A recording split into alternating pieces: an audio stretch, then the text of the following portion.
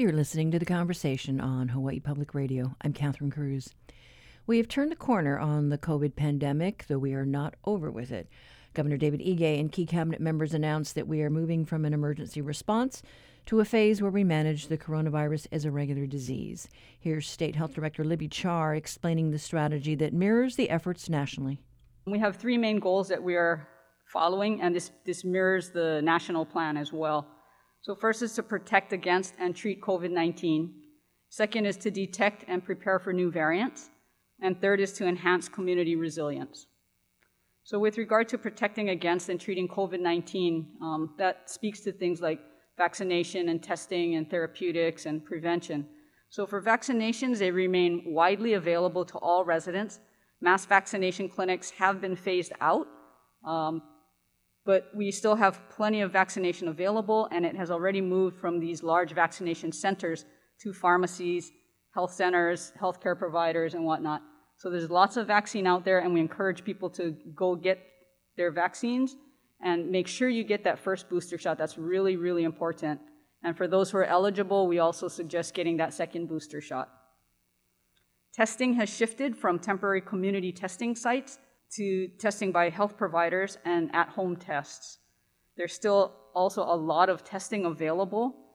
There are community testing that's being done by the counties and through county providers, testing for schools via Operation ET and through Department of Health sponsored school testing.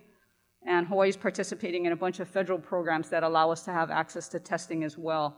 We also are transitioning a lot more to the over-the-counter home test kits, and those are pretty widely available. They can be mailed to your home for free from covidtests.gov. And over 500,000 test kits were already purchased and sent to the Department of Education to help keep students safe. And we have free test kits that were distributed to each county and to many community organizations. There are also 8 free over-the-counter tests that you can get per month. They're available using your health insurance, either for reimbursement or in some places they'll just let you get the 8 without having to pay anything up front. Some health centers and community clinics, FQHCs, and long-term care facilities also are able to receive free tests and have been doing so. And testing's available at many pharmacies, clinics, and labs. So please visit the hawaiicovid19.com website for more information on testing and vaccination. That's hawaiicovid19.com. And then with regards to therapeutics, there are therapeutic COVID medicines that can be used to help treat those who are at high risk for severe illness. They're available by prescription throughout the state. They should be readily available to everybody who needs them, and we have a good supply and a good allocation right now in our state. These include monoclonal medications and antiviral pills. Contact your healthcare provider, or again, go to hawaiicovid19.com to find out where you can get these medications. Treatments do not replace vaccines, but they really can help for those who are at highest risk should they get infected with COVID. And that was Dr. Libby Char, State Health Director, talking about how we treat COVID cases going forward. At the news conference yesterday, Hawaii's public school superintendent addressed concerns that families have as we head into the end of the school year with many in-person events, from proms to graduations. Here's Keith Hayashi. Just as we are seeing in the broader community, case counts are also increasing in our schools. This marks the 5th straight week of increased case counts since spring break. A total of 396 confirmed or probable cases were reported across the public school system last week. We know we play an important role in the state's fight against COVID because our system is so large. We have 257 schools and more than 200,000 students and staff statewide. Because of the commitment of our staff, students, and families, we've been able to keep schools open for in-person learning this school year, and we want to finish the school year strong. We have less than a month to go. Part of that effort includes keeping universal indoor masking in place for the remaining 4 weeks of the school year. Under the Department of Health's guidance for K-12 schools, keeping this added protection in place means quarantining of in-school exposures is no longer required. This major shift in quarantine guidance aligns with our ongoing priority of maintaining in-person learning for our students. As much as we all want to return to pre-COVID practices, like Dr. Kimball, Dr. Char, and Governor Ige said, we are still in a pandemic and we must act accordingly. Graduation ceremonies are coming up in the next few weeks. We want to be sure that our students can celebrate this special occasion that they deserve, but it has to be done safely. We've provided overarching guidance and safety parameters for schools to use when planning their ceremonies. There are different considerations for different venues. Schools have the flexibility to determine event-specific details to maintain the health and safety of all attendees. So we ask for everyone's help to please be mindful and respectful of the safety procedures that schools are putting in place to ensure that our graduations do not create an added risk of exposure and spread of the virus. Participating in graduation ceremonies is a privilege and one that definitely we want our students to enjoy and remember. To help with this effort, we have received 700,000 home test kits in partnership with the Department of Health. Over the last 3 weeks, we have distributed nearly 400,000 kits to our schools. We appreciate our close partnership and guidance from DOH and the ongoing support from the Governor's Office, our mayors, and other partners and stakeholders. We will be meeting with DOH to determine safety protocols for summer school and next school year, and we'll make those announcements when appropriate. Thank you. That was Interim Superintendent Keith Hayashi talking at a news conference, addressing concerns that families have about the uptick in COVID cases in our schools and our response to managing the COVID numbers as we close out the school year across the state.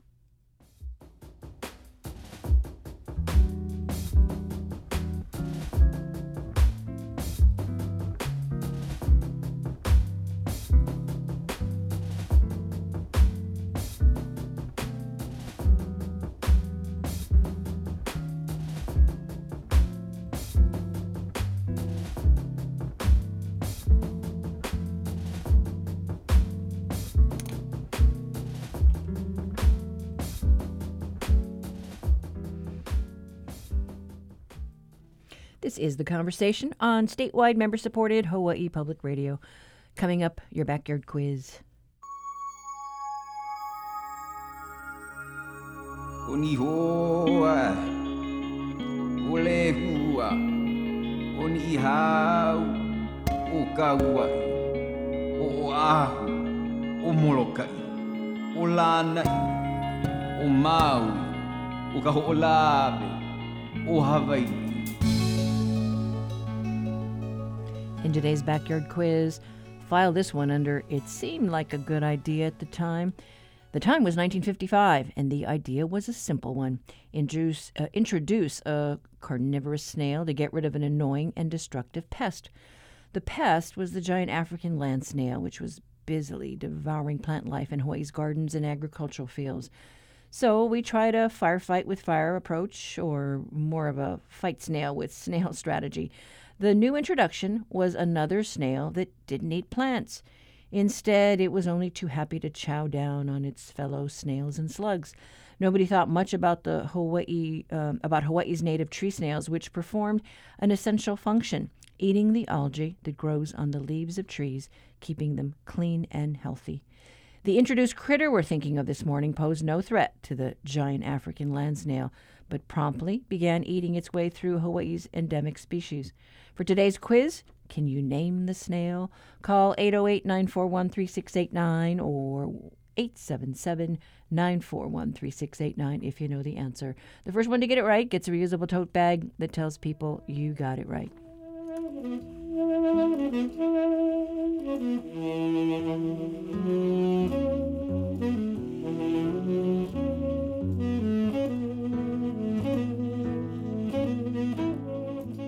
Support for the Backyard Quiz comes from NAREIT Hawaii, which is committed to supporting nonprofits dedicated to strengthening family relationships, such as Parents and Children Together. NAREITHawaii.com.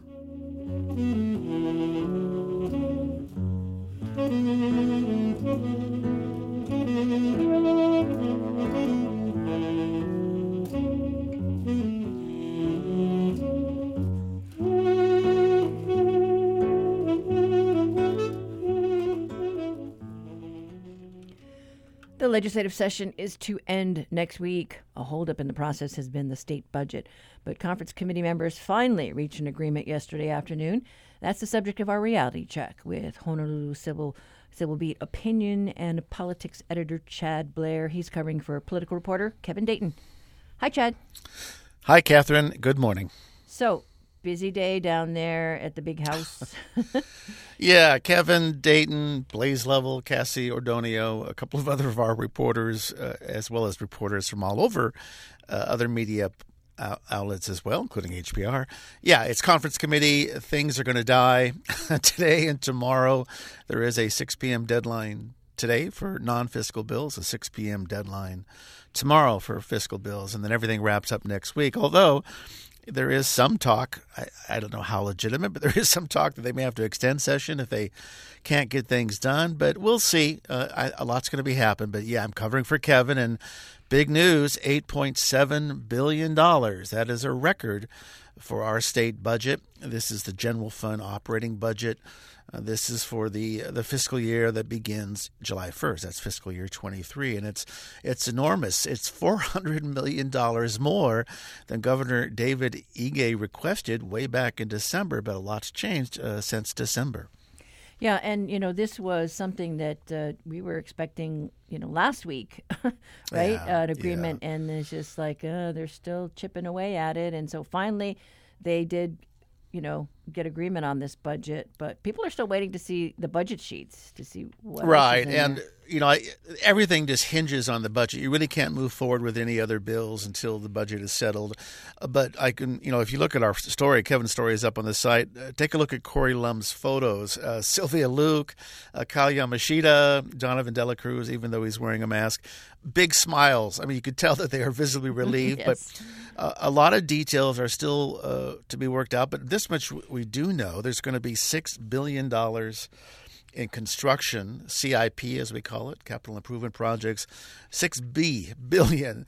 And so that's probably going to create a lot of jobs. And there are schools that are planned on Maui, on Oahu. Another big item, $350 million for a new Aloha Stadium, although I think the stadium's projected to cost more. But speaking of Halava, because that's the general area, no additional planning money, at least not yet, for a new jail, right? Relocating the Oahu Correctional Center to Halava. But those are some of the big-ticket items that Kevin did get in his story today. Yeah, that was surprising to me that they wouldn't make progress on that, on the prison. But, $2 billion, we didn't think it was going to be like this back in December, but so much has rebounded in terms of tourism, the revenue from taxes as we recover from COVID. And there's just a lot of money to play with. Sylvia Luke, the House Finance Chair, did say they wanted to focus on one-time expenses rather than, start a new program or programs, plural, and create new hires. Let's try and settle things that are one-offs, if you will. Here's an example. Kind of caught me by surprise. $26 million for adult dental benefits. This is out of the Hawaii Medicaid program. That was something that had been cut back in the Great Recession in 2009. 2009. So they wanted to take care of some things that they could take care of now without creating, if you will, increasing the size of our government. Yeah, and I know they did reach agreement on the Ohana Zones funding, and that was something I know that the state homeless coordinator was hopeful that they would do, and they would continue that program because we do have this housing crisis. Yeah, we sure do. $15 million, I think, is the figure for that, and these are transitional places to help people get off the streets, to get a shower, to get help finding a job. And that program was set to expire. It's now been extended to 2026. So that's another thing. Ohana Zones, a very encouraging development for Scott Marshige and others, advocates for taking care of our homeless families members. Yeah. And then Department of Homeland's also getting a boost. And then I guess we'll wait to see about the votes for the settlement in that lawsuit case next week. Right. Yeah. It is possible that, and I know we're nearing the end of our report, but looking at almost $900 million or more, almost $1 billion for Hawaiian programs, right? $300 million plus for that settlement if it's approved, and then also for $600 million for Hawaiian Homelands itself. We'll see if it works out, but big bucks for Native Hawaiian Homeland programs. Yeah, lots of energy buzzing around the Capitol this last couple days. But thanks so much, Chad. Thanks, Catherine. That was Politics and Opinion editor Chad Blair. He was covering for Kevin Dayton. You can read Kevin's story on the budget at sablebeat.org.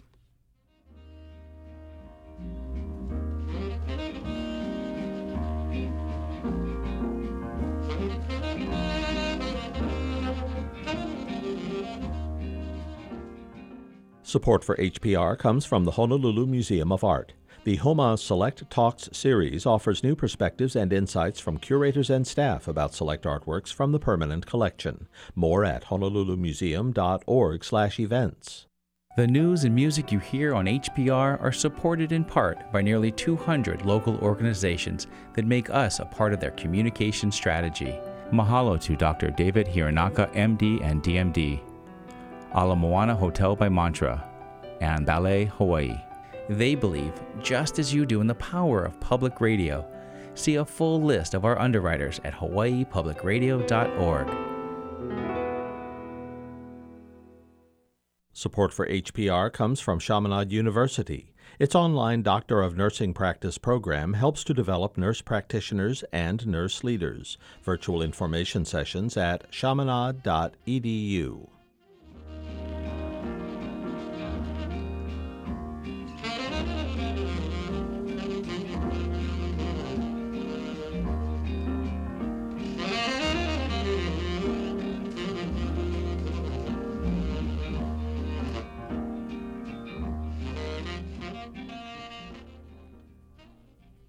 A picture may be worth 1,000 words, but the novel idea of painting books on a shelf and turning those images back into a book is one of those quirky stories that just draws you in, wanting for more. We caught up with book illustrator Jane Mount, who now calls Maui home. She shares the story of her illustrated book, Bibliophile, 50 postcards. So I was still living in New York City, and I had, for a long time, co-founded a couple internet companies and did that, but I got really burnt out after a while, and I would paint as a hobby in my spare time, and I had a little studio space. But then the owners of the building sold it, and so I lost that space. So I had to start painting at home, and I have because it's Manhattan, I had a very tiny apartment and a very tiny dining room table. So I had to sort of rethink what I was doing. Instead of painting larger pieces on a wall, try to focus on painting, very small pieces at my table. And I was a little overwhelmed. I had this blank sheets of paper, no idea what to do. And I was sitting next to our built-in bookshelves. And I love books. I have been crazy avid reader since I was a little kid. So I looked at the books and I thought, well, books are beautiful. And look at all the colors of the spines next to each other. I'll just paint some of those. And then the paper won't be blank anymore. And we'll see where it goes from there. And while I was doing it, a friend of my husband's came over to visit, and he saw them, and he's like, oh, my gosh, what are those? I want to buy all of those little drawings right now. And I was like, wow, that is so weird. Like, as an artist, I don't know, for me at least, that is a very rare occurrence that someone has that visceral a response to something that I've made. And so I thought, well, there's something to this. Let me push it a little further and see how far it goes. And from there, I started drawing the books on friends' shelves. Like, I would go to their house almost as if you're, a dinner party voyeur and see what books they have and then draw those together. And that was fun, but I realized eventually that it would actually be much more interesting if I just asked them, like, what are your favorite books? What are the books that changed your life, that made you who you are, that really struck you? And it became like painting a portrait of someone from the inside, like what their internal life is as opposed to just from the outside. So that just one thing led to another, and so drawing books sort of opened a whole lot of doors, and I started illustrating a lot of other things, but that's still, I still draw more books than anything else, for sure. Yeah, so it is like you get to know somebody from the inside out when you see the books they keep. Totally. I mean, if you think about for yourself, you try to name the 10 books that really changed you. It's a very hard thing to do because you end up having to leave a lot out that you love. But just to figure out, which ones really were important and that taught you something. Like, I can think of the first book I remember reading that really taught me something was The Phantom Toll Booth by Norton Juster, and it's about a boy, it's a book I read when I was probably 9 years old, and it's about a little boy who is bored. He's always bored, and I remember being always bored. And then, he discovers a different world that he can get to by driving through a toll booth. And that book sort of taught me, if I'm bored, it's my own fault. Like, there are ways to find things. You can find interesting things in life if you just keep looking and keep making new ideas and new projects. And so that book is probably the first one that I would put on my bookshelf, my ideal bookshelf. So that's how I think of it. And if you can think, if people tell you those books, you really have a huge insight into, who they really are. I don't know if you've seen, let's say, common books pop up on your friends' bookshelves, as you go to paint them.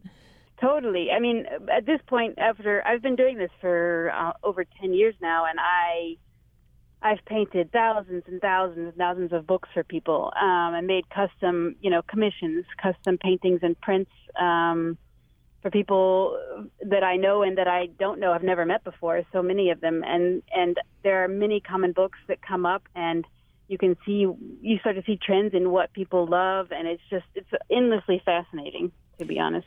So you have painted your bookshelf? I have done mine. Yeah, it was very hard. And every day I'm like, oh my gosh, if I read a new book, I'm like, maybe I have to add that, and maybe I have to delete something else. Well, so when you were putting your book together, what was that feeling like when you got done, when it got published? It was great. The book. So the book that I made, I have a book that that was published by Chronicle Books in 2018, and it's called Bibliophile. And the idea there was to really look at books that people love and basically sort of form almost like if you walk through your favorite independent bookstore, like The Shop or some other one, and you have people who really know all the books in it and have read so many, recommending them to you. So the idea was to try to give that warm feeling of helping you find books that you might love, that might be your next great read, all in the form of a book. So to do that, I drew a whole bunch of stacks of different books based on genre and different categories, like, love and romance or adventure books and things like that. And then I also drew pictures of a whole bunch of independent bookstores around the world that are very inspiring places, run by very inspiring people. I drew different libraries where you can find books around the world and things like that. So I tried to just give all different ways of getting to books that you might love. And it was great. And that came out in 2018 and has done really well. So actually in 2021, I worked with a co-author named Janice Harper, and we created a second spin-off of that, which is really focused on reading diversely and reading books by authors of color and all different kinds of people, and just making sure that you can find more books by people who are often underrepresented in they're writing the books, but they're not necessarily getting the press or the focus or the attention or the money behind the books that they deserve. So we wanted to try to help remedy that. And then of the bookstores that you've been into, that you've come to love, you have a favorite? Well, here in Hawaii, The Shop is definitely my favorite one. I think it's a brilliant bookstore. It's beautiful. The only bookstore we really have here on Maui is a Barnes & Noble, and while I'm thrilled that it's here, I would be also extremely thrilled if anyone wants to come open an independent bookstore here on Maui. That would be awesome. So if any listeners want to do that, please, I will help. Because you do paint book covers and book spines, I mean, what do you make of that? You don't judge a book by its cover. I think we totally judge books by their cover, but I think we also are very forgiving of covers as well. We can still love a book even if the cover isn't the best, I can tell you. And I always put out a plea to any book cover designers out there, please make the spines as interesting as you make the covers, as someone who looks at spines more than most people. But the spines often face out on shelves, so, the better they look, the more attention they'll get. Of all the books that you've poured over through your work, do you have a story about maybe an unusual one? Anything that stands out? Probably what's most interesting to me are what are the books that I paint over and over and over again, to the point where I would be happy if I I don't ever have to paint them again, just because it gets, it's more exciting to paint new things. But I would say if I never have to paint To Kill a Mockingbird or Pride and Prejudice again, I'd be okay with that, because they are probably the two most popular books I paint. That's interesting. Yeah. It's not the Bible, huh? No, I do paint the Bible quite often, but not near as much as those two. Okay. Gosh, anything else? I don't know. Just, just your love of illustrating that, has now just become what you do. Yeah, it has, and I cannot think of anything luckier than to be able to spend my time drawing. And drawing books is one thing, but it's opened doors to being able to draw a whole lot of other things. And I'm currently now working on an illustrated kids book, both writing and illustrating a kids book. So I'm very excited about that. It's something I've dreamt of doing since I was a kid and totally in love with books. So I'm very excited about it. And no title for that book yet, but should be out next fall. And that was Jane Mount, one of two illustrators who will be helping to celebrate Indie Bookstore Day across the nation. You can meet Mount as well as Adam J. Kurtz at the shop in Kaimuki this Saturday, where a full day of all things bookish are on tap at this neighborhood bookstore.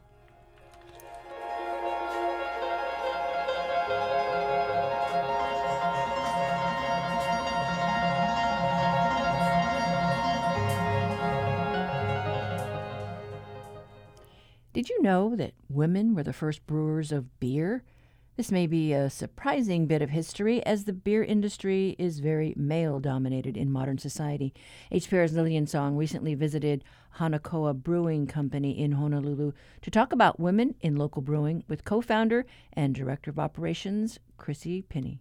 I don't consider myself a brewer. I know the process, I know how, but that's not my steez. That's not what I want to do per se. It is a hard labor job. You are constantly cleaning.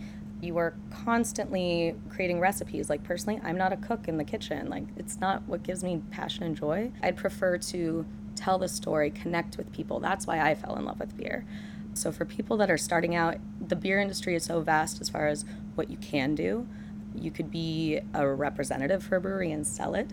And it's not your typical sales job. It's building relationships. It's talking to people and making sure that they are into that ethos that you're trying to create, and that it's respected also in their tap rooms. You could be a brewer because you love the science and the recipes. You could be in marketing because you want to tell the story. It depends on what your passion is and if you're passionate about beer as well. So if somebody were to come to you and say, hey, Chrissy, talk to me about what will it take to be is there a masculine and feminine word for brewmaster? That's a great question.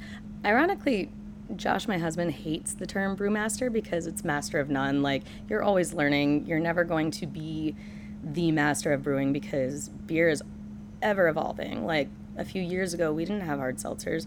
Hazy IPAs were just invented like 7 years ago. Like, that did not exist. But beer world is cyclical. So, and I call it very punk rock. For every rule there is in craft beer, there's going to be something that breaks it that is true to a different style or a different way of brewing. So first of all, master brewer, I personally would say does not exist. But I don't believe that there's a genderized term for brewers. I do feel like, and I'm sure our lead brewer, Roxanne, would back me up on this, we would love for there to be a day where it's not just, oh, she's a badass chick brewer. It's like, no, she's just a badass brewer. Like, being a certain gender shouldn't qualify you over anything or be that token of diversity. We did a collaboration with Pink Boots Society for International Women's Day, March 8th. That's kind of a world-renowned day to brew a beer for Pink Boots Society. Pink Boots Society exists to anybody that identifies as female and works in fermented beverages. It started just with beer, and it started just with brewers. And then it evolved into, like, well, if you work in marketing, you're deserving. Or if you work on the taproom side or packaging, you're deserving of these opportunities. And it exists to try and break the glass ceiling that women experience in male-dominated industries, like beer, through educational opportunities. So that way, if it's between me and, Billy Joe over here, and we have the same experience, if I can throw down on my resume that I went to Germany to study hops, or I had this Siebold internship, then that should set me apart, hopefully, just based on education. It's been such a collaborative club for me where I've met lifelong friends. I've met heroes of mine where I just can't believe that like they know my name and I'm talking to this legend. Women that have brewed, like Jen Jordan is one of them, but now I can call her my faraway friend. And we met brewing at Sierra Nevada on International Women's Day for Pink Boot Society. And this is somebody that was the head brewer of Anchor for years, and now she's running Laughing Monk in the Bay Area. So heroes that like forged the path so I could exist in this industry, let alone brewing. So love it. And Roxane ran that day, and it got to a point where I was like, oh, well, we just need to put up a Facebook event so everybody can know what the details are. And she was like, no, take it down. We're too full. I have 40 people coming. So I was like, I just love that she's taking the torch and has been for years. And I just want to give her as much of a platform as possible and whatever resources I can, because I know what that's like to meet that, you know, legendary hero brewer, and it's life-changing. Were there other breweries in Hawaii taking part on that day? Absolutely. Well, I flew rocks over to Maui to do it with the Mahalo Ale Works people. As far as here, we hosted people from Kona, from Broken Boundary, from Waikiki Brewing, from Beer Lab. And we even had some friends that work in a brewery in Oakland at Ghost Town that were just in town. And I was like, oh, you're going to come in Tuesday? We're actually brewing Pink Boots that day. And they're like, oh, great, I'm coming down. So it's really a fun collaborative effort. So to be able to toss ideas around and to be able to talk about the experience and just be like, you know, do you face sexism in the industry? Like, how do you deal with it? And I feel like for so long, women were in this industry kind of stifled and weren't talking. And it takes time to kind of get past that boys club mentality that exists to be like, hey, I don't want to be treated this way, or hey, this isn't really fair. Why is it that, you know, he can drive the forklift, but I can't? What sexist values are instilled in this industry that we just don't even think about because it's an everyday thing. But by having that conversation, by talking about it, by raising awareness and making people think about, yeah, why is it that you don't get to drive the forklift? Mm-hmm. Maybe that question was never asked, but now having it part of a regular conversation out there, people are addressing this. Right. I feel like there's always been pseudo hyper-masculine jobs. And I say pseudo because really a job shouldn't be gendered. I think that we just think of hard labor jobs as like, oh, that's man's work, you know, pull him by his bootstraps, like, you know, leathery hands, he works hard, which is not a bad thing. Like, cool, you work hard. But women can work hard too. So why is that different? Why? I mean, society is just so complex, but it's just interesting to dissect and be like, well, how can I make my space here and not be hyper-masculine, be present in my femininity, but still do the job well? So Shoots to Boots coming out of the collab with the Pink Boot Society this year in March. Yes, yeah, we brewed it on March 8th. Concept, that was all rocks, planning that. Basically, Yakima Chief Hops will sponsor a specific blend. So any brewery that purchases that, there is a donation to Pink Boot Society as well. So it's kind of tradition to brew with the Pink Boots blend. All over the world, people will come up with different recipes with that ingredient or mesh of ingredients. We released it April 1st. What has your customer response been to number 7, Shoots to Boots? It's been great. I'm excited. It's another hazy IPA, so I feel like it's a crowd pleaser, but with a good cause behind it. These collaborative beers, all the styles are very different. We did a beer last year called Shine a Light for And the Backlog and the local Hawaii Sexual Assault Treatment Center. And we decided this year to make it a global collaboration. So we are launching that on the 29th because it is Sexual Assault Awareness Month. Unfortunately, it is still an issue. It's something that we are scared to talk about. I feel like it's taboo, and there's a lot of shame surrounding it. So that's why I wanted to open up that can of worms, so to speak, to be able to voice support for survivors, to say that those things we do not condone.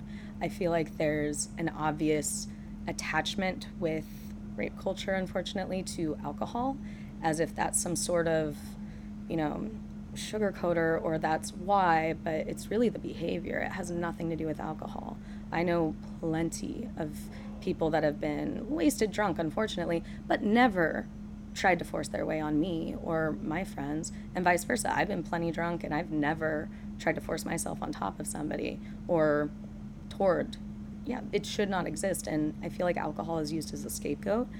Ideally, we don't want anybody to be blistering drunk, but you should still be able to practice safe sexuality. And it's a really loaded subject, and with everything happening in craft beer right now with Brave Noise and Rat Magnet and kind of the Me Too movement in craft beer, I kind of wanted to try taking a very proactive approach in our own way, where it's like, okay, we know these behaviors exist. We see it every day. We've just had this huge outing as far as people that have been aggressors. How do we be proactive? How do we stop it before it happens? How do we keep an eye on each other and make sure each other's safe? So that's what that beer is intended for. I'm really nervous. I'm really excited. I just hope it's successful. Luckily last year it was a Saison that was Imperial. We changed the recipe so that way it would be more easy for brewers to throw onto their production log. So it's going to be a hoppy session ale or a hoppy blonde style, so people can throw whatever hops they want at it. It's a relatively inexpensive beer to make, and most every brewery should be able to make a blonde or a session IPA if they need to. You're talking about that story behind it, but everybody can produce it. But to share the story of Shine the Light. Mm-hmm. Yeah, Shine a Light. So it's in collaboration with, Joyful Heart Foundation is the main foundation. It was started by Mariska Hargitay. She's the female detective on SVU, Law & Order. Been watching that for years. An arm of Joyful Heart Foundation is End the Backlog, which works to end the backlog of untested rape kits, which is so staggering. I feel like so many people don't know that exists, that there is a backlog, because if you think about it, after you've been assaulted, you need to undergo this very invasive kit where every piece of you is swabbed after you've had one of the most traumatic experiences of your life, and you need to decide to do that within 24, 48 hours. It's a tiny window when there's so many thoughts and emotions going through your head, and to even gain the courage to do that and to try and gain some sort of evidence and speak your truth. The fact that those tests are just sitting on shelves is so heartbreaking. Like, we wonder why, oh, well, I would believe you, why don't you report it? It's like, even if you do report it, is it just going to sit on a shelf? It's heartbreaking. And there, I'm sure, are plenty of, multiple offenders that could have been caught earlier if that was just tested, because women were strong enough to come forward and to go through that invasive process. And so, that program is near and dear to my heart. Joyful Heart Foundation as a whole basically works to end sexual assault and violence towards everyone. As a survivor, it does take people talking about it and lending support, because we've been in those chat rooms or Reddit where you hear oh, I don't know, I don't believe her, and in secret there's going to be someone around you that's like, okay, you probably wouldn't believe me either. And that's a really slippery slope. Every situation is different, and I think if we talk about it more people can gain the courage to come forward and own their story and be stronger because of it and help others too. So I started this story thinking one thing, doing the research, and then just being here in your space, talking with you, and it's really cool to see how you can have fun, but you're also very mindful, and you have important things that you want to share with your community, and you do it through what you're doing here at Hanakoa. I'm just thankful. I feel really lucky that I am in the position that I'm in now, and I feel like that's why I feel the need to, do as much help as I can, because I've been in those positions where I can't help, or I'm the one that needs help, and it's just, there's nothing. So I just feel really thankful that I have these resources at my fingertips and we can do something good with it. And the people that we've met that have become family are just amazing. It's just honestly a true blessing. That was Hanakoa co-founder and director of operations Chrissy Pinney with HPR's Lillian Song. As you heard, April is Sexual Assault Awareness Month, and Hanakoa sets to launch its global beer collab Shine a Light tomorrow in support of sexual assault survivors and to help spur proactive change. We'll share links at hawaiipublicradio.org.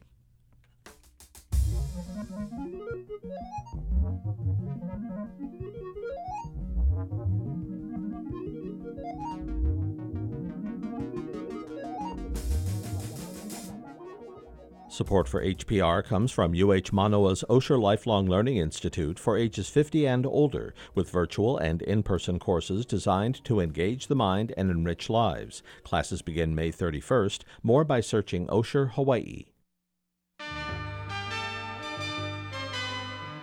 Each week, New Dimensions explores the social, political, scientific, environmental, and spiritual frontiers with some of today's foremost social innovators, thinkers, scientists, and creative artists. Hi, I'm Dr. Connie Zweig, author of Meeting the Shadow and the Inner Work of Age, Shifting from Role to Soul.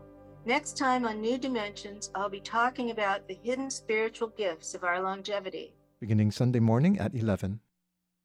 Support for HPR comes from NAREIT Hawaii, which is committed to supporting nonprofits providing parenting and child development programs that help strengthen family relationships, such as Parents and Children Together. NAREITHawaii.com.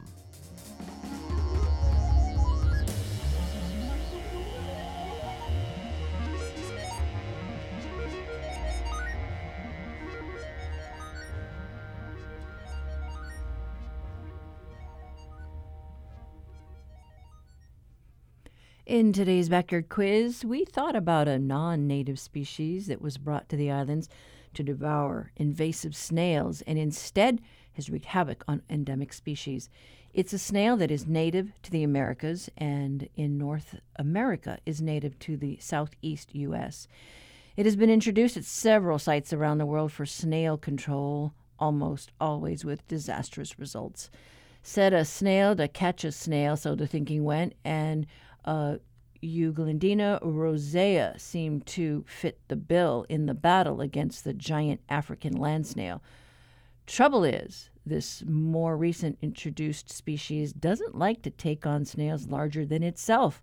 So its introduction, like so many others, went terribly wrong. According to the Global Invasive Species Database, the critter we're thinking of today is one of the world's 100 worst invaders, linked to the extinction and decline of numerous snail species everywhere that it has been introduced. We asked you its name or names. They are cannibal snail or rosy wolf snail. And our winner today, Brendan Holland, a professor at Hawaii Pacific University, who has authored several papers on both predatory and endemic snails. And Professor Holland, maybe we need to have a conversation with you on the show about snails. Thanks so much for calling in. And that's today's quiz. If you have an idea for one to share, write to talkback at hawaiipublicradio.org.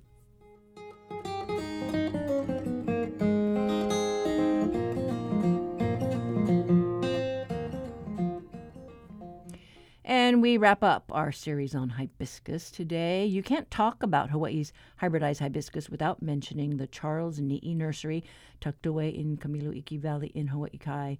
It's a second-generation family business whose future is uncertain.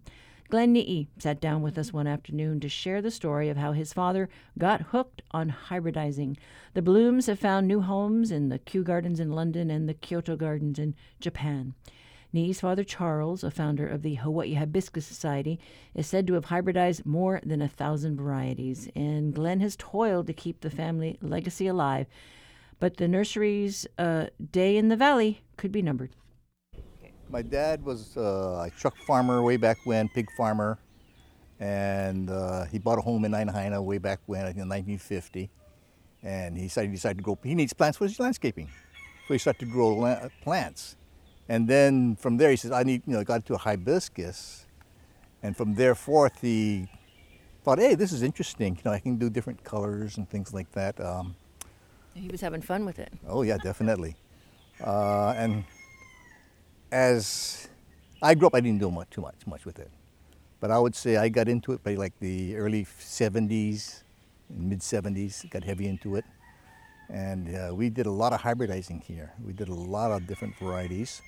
And what we look for as far as the texture of the flower, the color of the flower, longer lasting, and he'd come up with a couple varieties that were like 2 to 3 days lasting. Most hibiscus will be just 1 day flower. And some of the notable ones he's done is like Duke Hanamoku. He's done a Nadinka Hanamoku.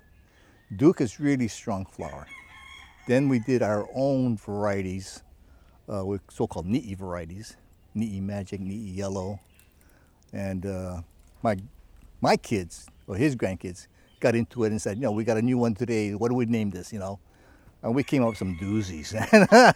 We had fun with it, Well, so how many do you think your dad has done, and how many have you done? And I don't know. I would think at one time we were doing like maybe 300 to 400 varieties, and I would say at least 30 to 40% was our own crosses. And so again, we were looking for quality of the color, texture, and longer lasting. So what do you look for when you say the quality, the texture? What's better in your mind? Yeah, okay. We're looking for, when we look at the texture, the fold of the leaves and the petals on the flower, the firmness and the coloration, if it's a blending type of color, more clear-cut colors, if it's multi, things like that, short stamen, long stamen. And we found a few pretty good ones. But a lot of it we're doing with some other people's varieties that we crossed over to with our own and developed our own. And it was fun because we could cross-pollinate a hibiscus, and within a year, a little bit more, maybe 14 months, we could get a flower. A lot of times, though, the first flower is not the true flower, so we wait till a couple more blooms to make sure that's what we want or that's what we like. So we do it hundreds, but not all of them made it. But it's fun. I don't know, is there some trick to it? You just have a green thumb, a golden touch? I don't know. No, I mean, there's some flowers or some varieties are more susceptible from pollination. And each seed pod you may get from anywhere from 2 to 3 to about maybe 8 or 10. But not all of them are good. So you just got to keep growing them. And like I say, they germinate, after you get the seeds going, they'll germinate like in 2 months. You'll get a seedling to grow. But it won't flower for at least another year, which is pretty fast for, hibiscus. Yeah.